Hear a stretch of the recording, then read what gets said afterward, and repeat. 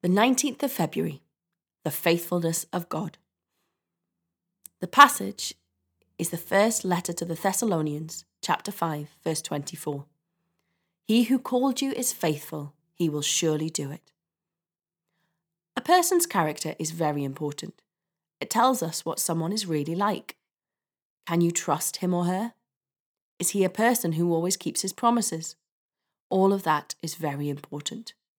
The Apostle Paul tells us that God's character, what God is really like, is the very reason we can trust him to help us in every situation. And we know he has put us there for a purpose. We can trust God because he is completely dependable. If he said it, he'll do it. The message. Paul was writing to Christians who lived in a city where it was not easy to live a holy and pure Christian life. But that was, and that is, the kind of life God looks for in his followers. Yes, it is hard, but we can depend on God to help us to be godly people in an ungodly world. God expects us to be faithful to him, and he has promised to be faithful to us, utterly dependable, to give us the courage, the strength, the love and the endurance to live and witness for him. John Calvin said God is always like himself. That means he is always faithful.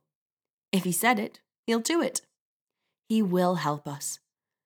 Our faithful, unchangeable friend, whose love is as great as his power and knows neither measure nor end.